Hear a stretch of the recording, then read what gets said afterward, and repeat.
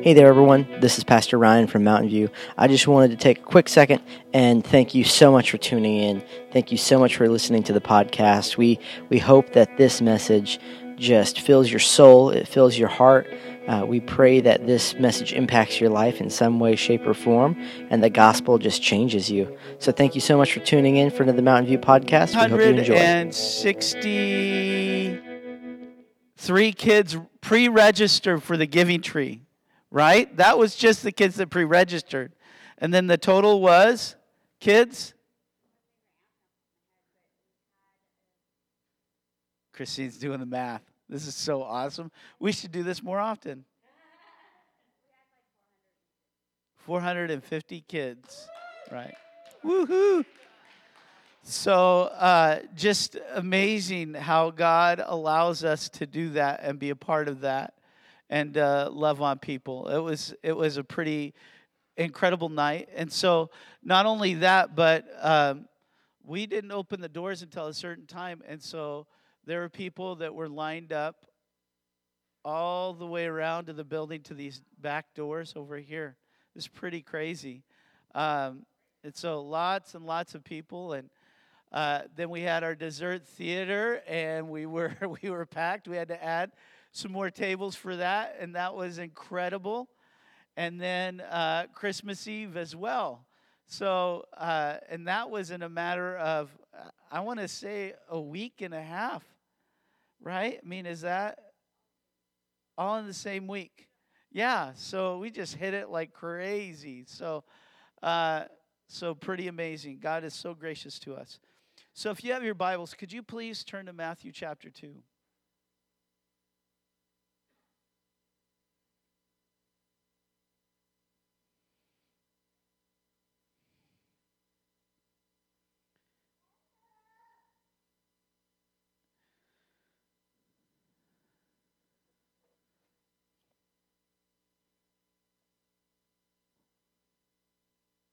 You ready? Here we go. After Jesus was born in Bethlehem in Judea, during the time of King Herod, Magi from the east came to Jerusalem and asked, "Where is the one who has been born King of the Jews? We saw his star when it rose and have come to worship him." And so just want to back up. Did you see how many it said that were there? Wise men? How many wise men were there? 3? Are you sure? Okay. Gunner? They didn't say how many, but we have this like idea or mentality that there were 3, because how many gifts do we see that were given? Gunner? Yes. Okay. Wow, the kids ministry here is amazing. Look at these guys. Gold, frankincense, and myrrh. And so there's this, and also in history, they name them somewhere. I want to say in the 8th century, but I can't remember. But okay, thanks, dude. All right. And so these magi or wise men, they were about 1,000 miles away. And it took a journey from 6 to 9 months. And here's the next trivia. Who did they approach? Was Jesus in the manger? Probably not. Actually, so they say that he was 2 years old, because if we look at the scripture, it says, I want to say, it says young child about 9 times in scripture, that Jesus was a young child. And I guess a baby's a young child, but I just thought that was interesting. And so when we see this, we see these magi coming from the east, right, from Persia. And when we look at them, these men were they were influential, they were leaders, they were authority figures. And what was interesting to me, we've just been doing Isaiah 9:6. when we did Wonderful Counselor, Mighty God, Everlasting Father, Prince of Peace, all these things that Jesus is, right? And that was foretelling who Jesus would be. That's what they'll call him, right?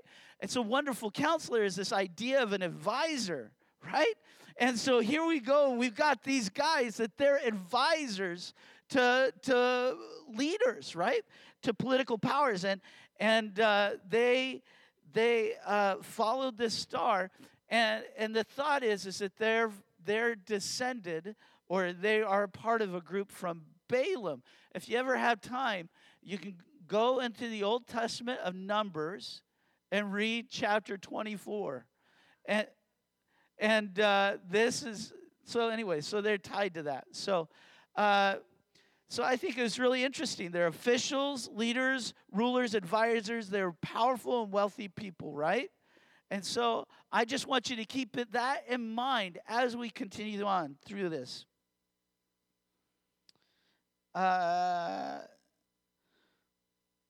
Verse 3, when King Herod heard this, he was disturbed, and all Jerusalem with him. Okay, now another character, King Herod. So Herod is an interesting person. He was a super jealous person and super power hungry. In fact, it says that he was disturbed and all of Jerusalem with them. Here's the reason why they were disturbed. So he killed or exiled all of his wives, right? He killed his sons. He killed anybody that even threatened that they would be more powerful. In fact, his son, who they called Herod the Greater, he killed his own son that was called Herod the Greater, right? And so, which is crazy, right? So we see this picture and this idea that Herod just was all about himself. And so when we see that Jerusalem was disturbed, we see this picture and this idea that, oh no, someone else is being mentioned, right? So let's go on. Verse 4. When he had called together all the people's chief priests and teachers of the law, he asked them where the Messiah was to be born. In Bethlehem in Judea, they replied, for this is what the prophet has written. But you, Bethlehem, in the land of Judah, are by no means least among the rulers of Judah. For out of you will come a ruler who will shepherd my people Israel. Then Herod called the Magi secretly and found out from them the exact time the star had appeared. He sent them to Bethlehem and said, go and search carefully for the child. As soon as you find him, report to me so that I too may go and worship him. Wow, seems like a really nice request. Verse 9. After they had heard the king, they went on their way, and the star they had seen, when it rose ahead of them until it stopped over the place where the child was. When they saw the star, they were overjoyed. And when we read this word overjoyed, it's exceedingly great joy. It's not just like, oh, yay, we finally found it. It was exceedingly great joy. I mean, it would be like exceedingly great joy. Oh, finding out Marshawn Lynch signed with the Seahawks. Woohoo! I was like, yes, the best present ever. Whoa, yeah. I mean, so exceedingly great joy. When you see the Seahawks run in for a touchdown, or something of that effect. Or for Rick, when you see Ohio State run in for a touchdown, I mean, just that idea, just, whoa, exceedingly great joy. So when we see this, it's not just that they were overjoyed. It was exceedingly great joy.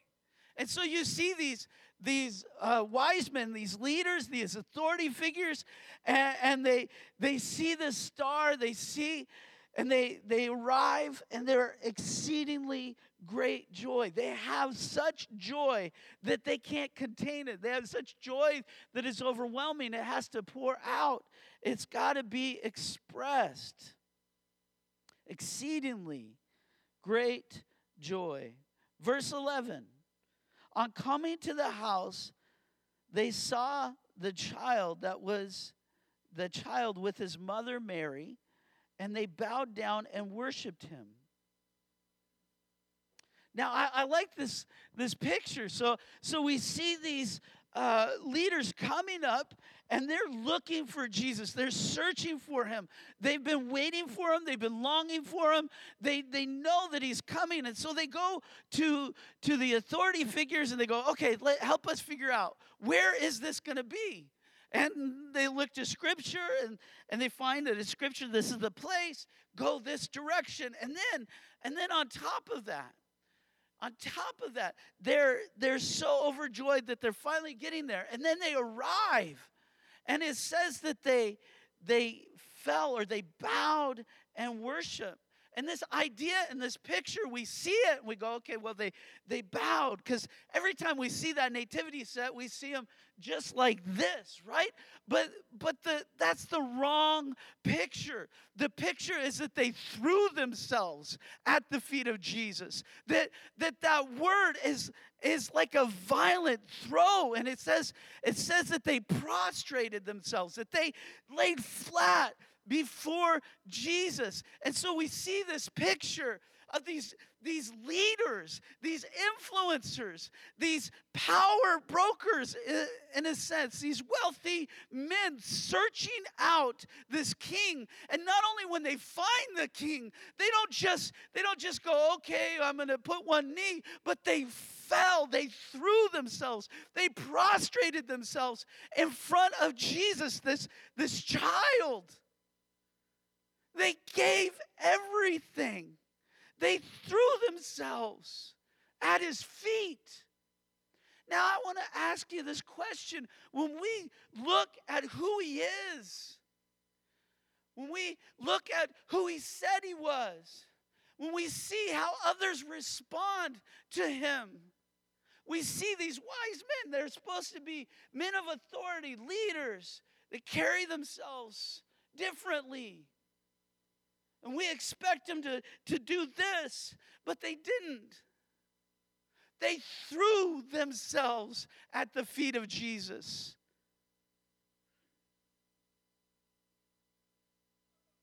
It's so remarkable, the contrast, isn't it? Because we have another leader or influencer that's contrasted with this. Herod did quite the opposite.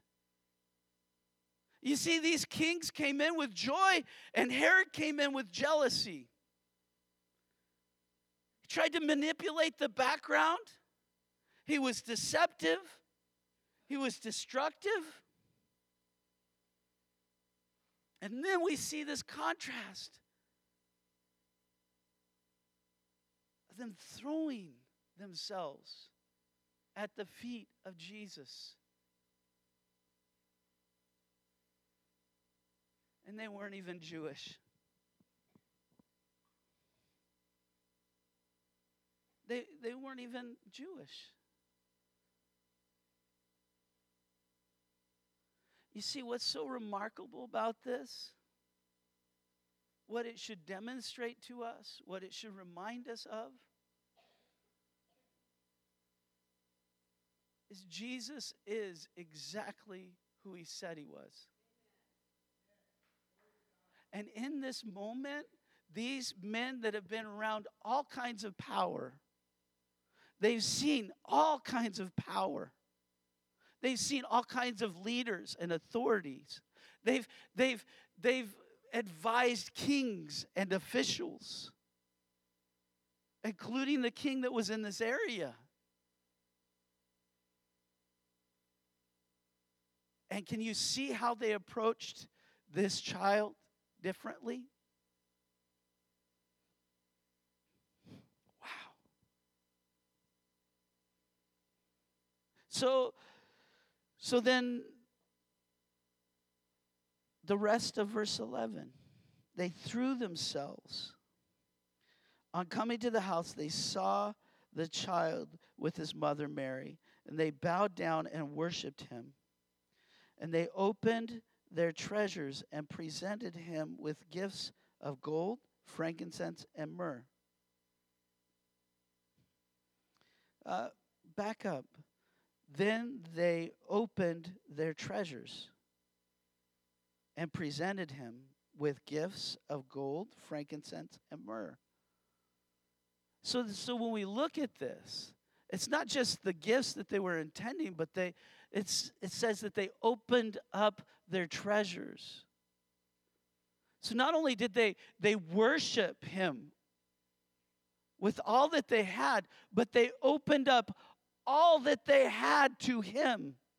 So not only were they extravagant worshipers, they were extravagant givers.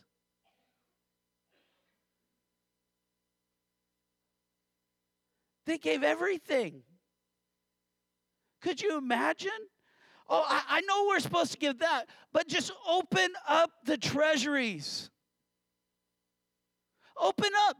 I know we need it for traveling. I know we got to get to here, but open up the treasuries. And then we see the gold, frankincense, and myrrh. Do you know what the least valuable item of those three are? Gold. Incredible. They didn't just give, they gave. And we go back to the exceedingly joyful. I wonder how much that we could learn from this passage of Scripture. We see them seek out God. We see them seek Scripture about God. We see them approach God. We see them bow and give up everything. They threw themselves at the feet of Jesus. We see them worship extravagantly. They let go. They weren't holding on to anything. They weren't controlling anything. They weren't saying, this is mine. Mind your own business. Get my name out of your mouth. They didn't say any of those things. They threw themselves at the feet of Jesus. And not only did they throw themselves at the feet of Jesus, but they opened up everything that they had to Jesus.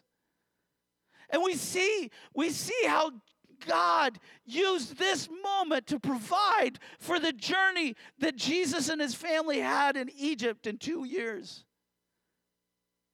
All because of these wise men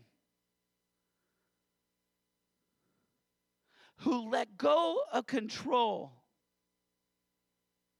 who surrendered to Jesus, who acknowledged him as the greatest authority, the one with the most power.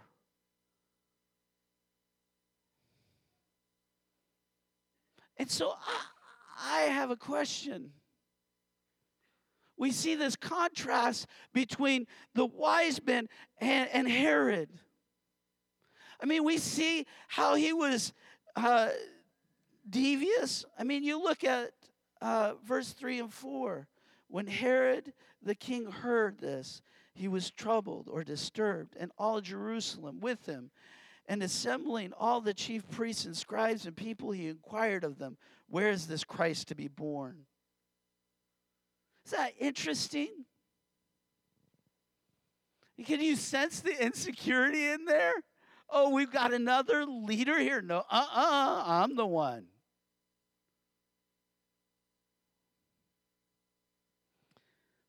Verse 7, then Herod summoned the wise men secretly and ascertained from them what time the star had appeared. Do you see that not only he was insecure, but he went around the scenes and began to manipulate everything? Verse 16, then Herod, when he saw that he had been tricked by the wise men, became furious, and he sent and killed all the male children of Bethlehem and in all that region who were 2 years old or under, according to the time that he had ascertained from the wise men. You see how he was controlling and prideful, how he was ruthless and selfish. You see the contrast between the two? So what should this piece of scripture tell us? What should it draw us to? It should draw us to the King of Kings, who's the third leader in the area, this child. Philippians 2:8 through 11 says this about Jesus. And being found in human form, he humbled himself by becoming obedient to the point of death, even death on a cross. Therefore, God has highly exalted him and bestowed on him the name that is above every name, so that at the name of Jesus, every knee should bow in heaven and on earth and under the earth, and every tongue confess that Jesus Christ is Lord, to the glory of the Father, of God the Father. Jesus gave everything so that we could have life. See that picture? And so here's what it should bring to mind. What is it that we think we ought to control? What is it that you are holding on to? We see the demonstration of the wise men who threw themselves at the feet of Jesus, who opened up everything to Jesus.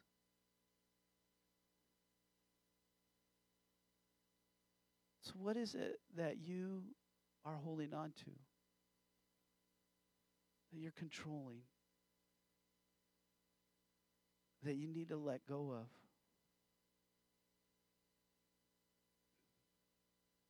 Just take a moment, bow your heads with me.